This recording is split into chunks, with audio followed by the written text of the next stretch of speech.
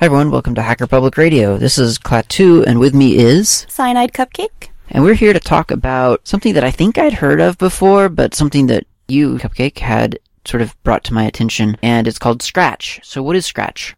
Scratch is a lot of things. It's a GUI interface that pretty much teaches coding to children, and they can start as young as 8. But it also, you create things like video games. You can use it as a paint tool and create animations or moving sprites that you can use in other projects. The cool thing about Scratch is that it's sort of almost a puzzle piece. It's a visual programmer, so you've got these little puzzle pieces that you can move around to create your different code. Yeah, so the code block categories you have are motion, control, when do you start, when do you stop, the different scripts, looks, sensing, sound, and operators and variables.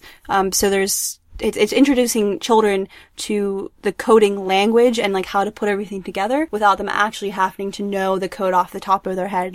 This is what I write here to make this happen. It uses predetermined blocks that you can sometimes modify, but for the most part they're already presented for the children. You can get a lot done with just the preset blocks. If someone was going to look at this or have their kid or their classroom look at this, how would they start out with Scratch? What kind of projects are you seeing being made? Well, the first thing is a really simple game where you just have a sprite, which is your character, have him move across the screen, walk back and forth, make it so that he bounces against the wall, so he's not just walking off the screen forever.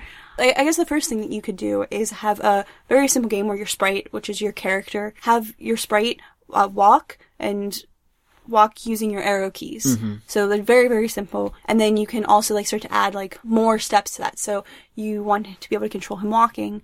Well, now maybe you want to add a second sprite that's an object. And that object could be something that the sprite needs to obtain. And then so you figure out how to make the sprite obtain that object. Then you can go on to another level and you can build upon that and then create a counter or a timer. So you maybe need to collect the object that your sprite's collecting so many times within a certain minute to win the game. You can create winnable games. That's another really great thing about Scratch is you can start out very, very basic, but then you can build upon those first projects that you made. Yeah. I have a project that started out as a monkey collecting bananas.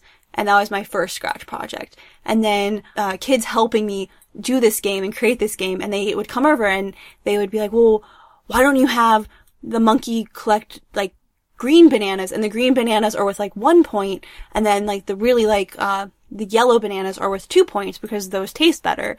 Oh, and maybe Miss Cupcake, maybe you could go and you could have a squishy brown banana, and that could be negative points. That's cool. And so I had this really simple game, but then I could add all these other elements to make it more complicated, and then eventually I added a timer, and and it's a fully playable game. For those counters, when you're collecting the prizes or getting hit by the bad guy, how do you do that? Do you implement? Is that introducing kids to variables, or are there functions especially for scorekeeping, or what? You're introducing kids to variables. You set a variable, and in this one game, I have the variable is prize.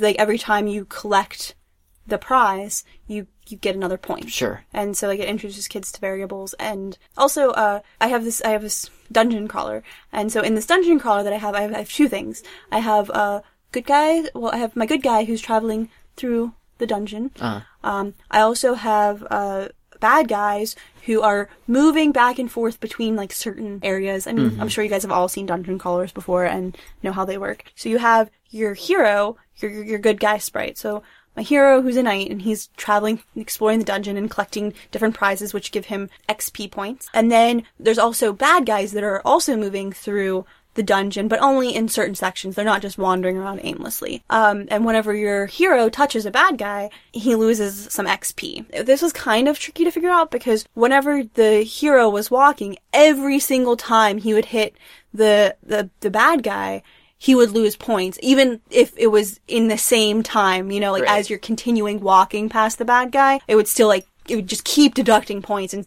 all of a sudden you'd be like negative 100. So what had to happen with that was there had to be, we have two things. There's an invisible variable called damage, and then there's the XP. So you have to, if touching hero, set damage to 1, and then wait until the bad guy sprite is not touching hero. Then you set the XP to equal XP minus the variable of damage. Nice. And then you set damage back to zero. Yeah. So next time you hit damage, you're not you're not incrementing and losing like 2 and then 3. That's great. Yeah. Because I mean so in your monkey project, for instance, the concept really didn't even apply because it was like, hey, you hit the rotten banana and the rotten banana disappears. Right. And you are left with -1 point or whatever. It happens immediately. Yeah. Whereas in this, you want the bad guy to stay on the screen, but you obviously, like you said, don't want it to keep reducing your health or XP, whatever, forever. So yeah, that's really cool. So it's teaching kids not only about variables, but really kind of how to think around some of these weird issues that will pop up when you're programming. You know, it's like different situation. You have to think differently about how to get the same, what looks like the same result, but is actually it's a different process. Right. I actually, this kind of like ties into that, in 2 ways. One, I meet with a lot of other educators, especially I don't teach in an elementary school. I teach in like a program that goes into schools and also has on-site programs, in the building that I work in. But I interact with a lot of teachers who are like traditional like English teachers, math teachers, and they want to start introducing programming and coding to children, but they don't know how. And the thing I keep hearing adults saying is, well, we don't know it. Like, we didn't go to school for programming. Like, I'm an English teacher. I know, literature and Shakespeare, and I don't know anything about coding. Like, how can I possibly introduce this to my classroom? And that's the thing I think a lot of adults are afraid of. That's not the way it is at all. With programs like Scratch especially, it's very easy to introduce not just the students, but also yourself, to developing like the mindset of how to program. And it's okay to not have all of the answers. For my classes, like I try to approach it as not, this is how you do it and here's why, but instead having the kids look at it and say, okay, why do you think it does this? Like, I want you to tell me what comes next. I want you to tell me like why you're getting this result. Why doesn't this work? So asking the questions before providing the answer, where normally we teach the opposite direction. Like, we give kids the answers and we tell them how it all works, and then we give them the test where they have to actually show that they learned it. Yeah. So it's learning from like a different perspective. Yeah, and it's a lot more interactive way of learning too. Yeah. I think. Yeah. I think it really engages children. Personally, I'm a hands-on learner. Like, I could sit there and listen to somebody lecture about a program like Scratch or an editing program, for hours, and it doesn't sink in until I actually get my hands on a keyboard and I'm playing around with it. That's whenever it's like, oh, I understand. Yeah. And so I think that this is perfect for learners that learn in that way. And I think that even if you're not a learner that learns that way, you'll still be able to get it. So, because like the answers are produced eventually, but it's more of like a thought process than just, here they are. Well, I think that's an interesting point because 2 things came to mind. One is that I think that's how life is anyway. Right. Like, life is very rarely a step-by-step process of solving problems. Not paint by numbers? Yeah. I find not so much. But neither is programming, really. Like, if you think about it, I mean, there are certain things, every client or whatever is going to want the same thing, and there are drop-in solutions. But I mean, more often than not, it's not like that. Just like the monkey and the dungeon crawler example, like, to us, it looks like the same thing. You hit a bad guy, you get decremented. But in actuality, if you look at the code, it's a completely different process. So that's if you teach kids, hey, this is how you take away points, then they're going to walk away with that lesson and think that every time they want something to happen, it needs to be that way. And then they'll find out, oh, that's not correct. I have to come out with a workaround. So teaching kids, sort of from the other end of things, it's a lot more realistic, so that when they sit down, they know that it's not just dropping in certain code blocks. You have to really think about it and know your tool set, and then just start building it up from scratch. That was a really bad joke. That wasn't a joke. That was my product tie-in. Ah, okay. Something I'd like to mention about that actually is me and Klaatu actually went to go see Mitch Resnick, who was the head of the creative team that created Scratch. And he had this really great quote that I'm going to look up here. Hold on one second.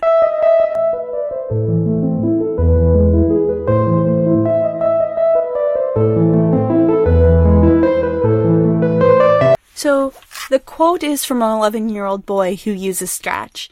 And he says, "I love Scratch. Wait, let me rephrase that. Scratch is my life. I have made many projects. Now I have what I call a programmer's mind.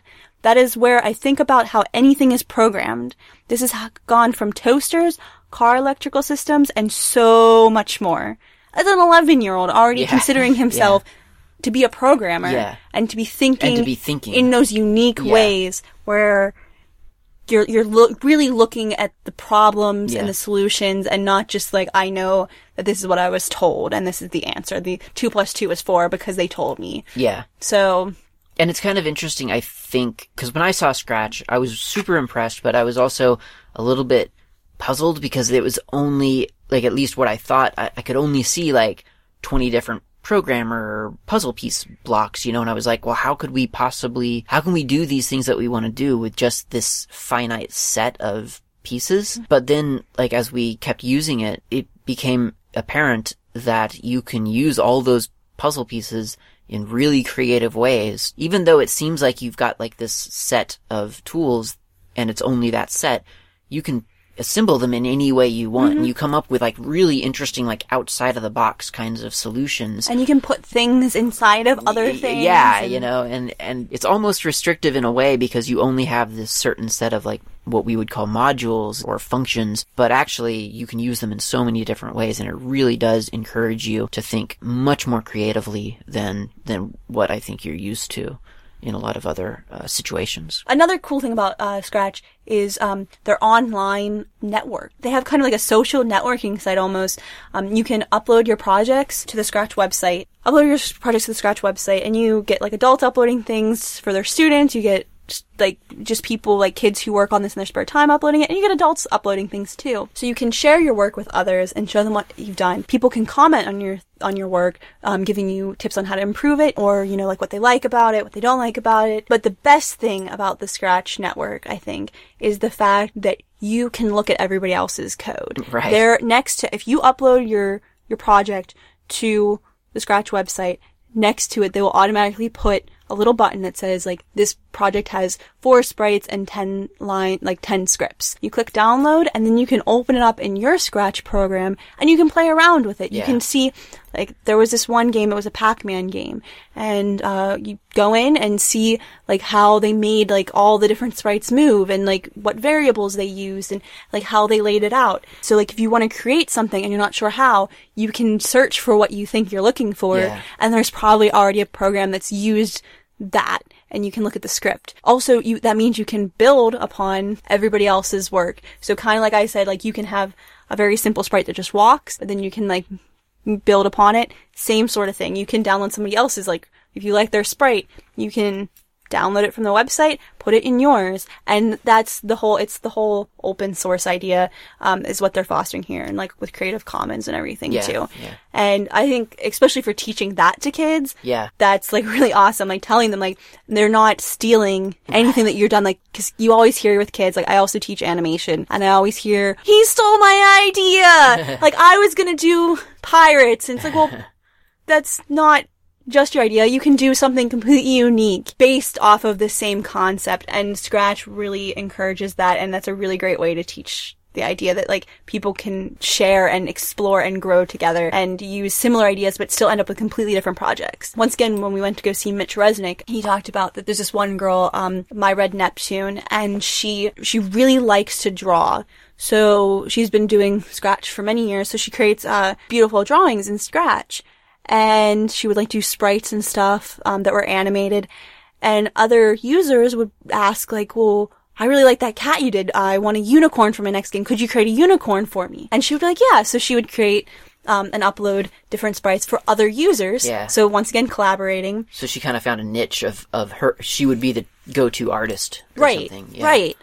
And then it grew even from that, though, because then she started uploading tutorials that she created in Scratch, showing other people how to draw. So then she became not just like, before she was just providing a service to other people. Yeah. Now she's actually teaching other people how to do what she does. Yeah. And that's just like mind-blowing to me that like it's collaborating and it's also teaching kids to teach each other, which is really, really awesome because whenever you start to, like, you can know something, but until you start to teach it, you don't really realize that you do know it, and it's never really questioned that you know it. But once you start teaching, that's like a great way to be like, I do know this skill and I can share it with other people. What platform is Scratch available for? All three operating systems, so Linux, Mac, and the other one. Yeah, cool. So anybody can use it. They're also coming out with a new, right now it's like still in beta, but they're coming out with a new version. It's Scratch 2.0. And I think it's supposed to be unveiled before the summer. I'm hoping so because that's whenever my classes are running. Be nice to use the latest program they have. We'll have a link to the show note in the show notes to the Scratch project. But what's the URL just for people who don't want to be bothered to go look it up? The URL is just scratch.mit.edu. Okay. By the way, this was created at MIT. The Media Lab at MIT specifically. Yeah, I hadn't mentioned that before. So, also too, I mentioned before about the really great, rich online community. I got kind of carried away because I'm very excited about it, which is really, really great. But I also want to mention too, because I'm an educator, that there's also a website called Scratch Ed, and it's scratched. Yeah. Pretty much. Scratched.media.mit.edu. And this is like where the educators go and hang out. So there's like other people post their lesson plans. Nice. If you have a question or want to share something with somebody, there's forums and like they're really rich. Like people are constantly communicating with each other on there. So if you're an educator and you're interested in learning this, or if you want to, teach it to your kid at home, I would definitely check out the Scratch Ed website because I think that also has lots of resources and lesson plans and everything. Yeah, and actually I built installers for Scratch as well as Squeak, which Scratch runs in for Slackware. So if you're using that, go to slackermedia.info/slackbuilds. URLs everywhere! Come to Cupcake and Klaatu's URL Emporium. It's a great little program. It's really fun to use. It's amazing, I think, to see people use it too. I mean, you can sit people down in front of it and they almost teach it to themselves. It's one of those things that you can really get started with almost no introduction. And like you've already said, even if you're just a lone person, you have no other resources, go to the Scratch website. There's like a bunch of example projects, like a million of them. So you can learn, and you always can learn from the code that exists there. I actually learned Scratch from a group of 8 to 10-year-olds. Right. And they had learned it, they were in 4th grade, and they had learned it in their 4th grade class in school. And it was over a week at summer camp, and they told me about it, and I was like, well, I was looking into getting into this anyway.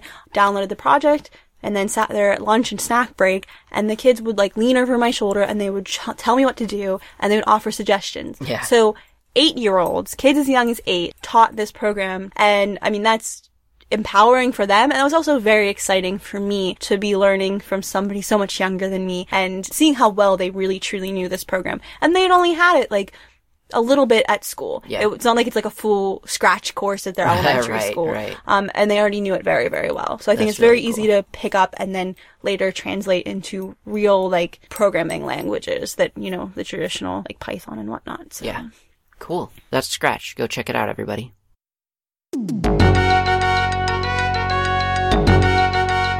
You have been listening to Hacker Public Radio at hackerpublicradio.org. We are a community podcast network that releases shows every weekday, Monday through Friday. Today's show, like all our shows, was contributed by a HPR listener like yourself. If you ever considered recording a podcast, then visit our website to find out how easy it really is. Hacker Public Radio was founded by the Digital Dog Pound and the Infonomicon Computer Club. HPR is funded by the Binary Revolution at binrev.com. All BinRev projects are proudly sponsored by Lunar Pages. From shared hosting to custom private clouds, go to lunarpages.com for all your hosting needs. Unless otherwise stated, today's show is released under a Creative Commons Attribution Share Alike 3.0 license.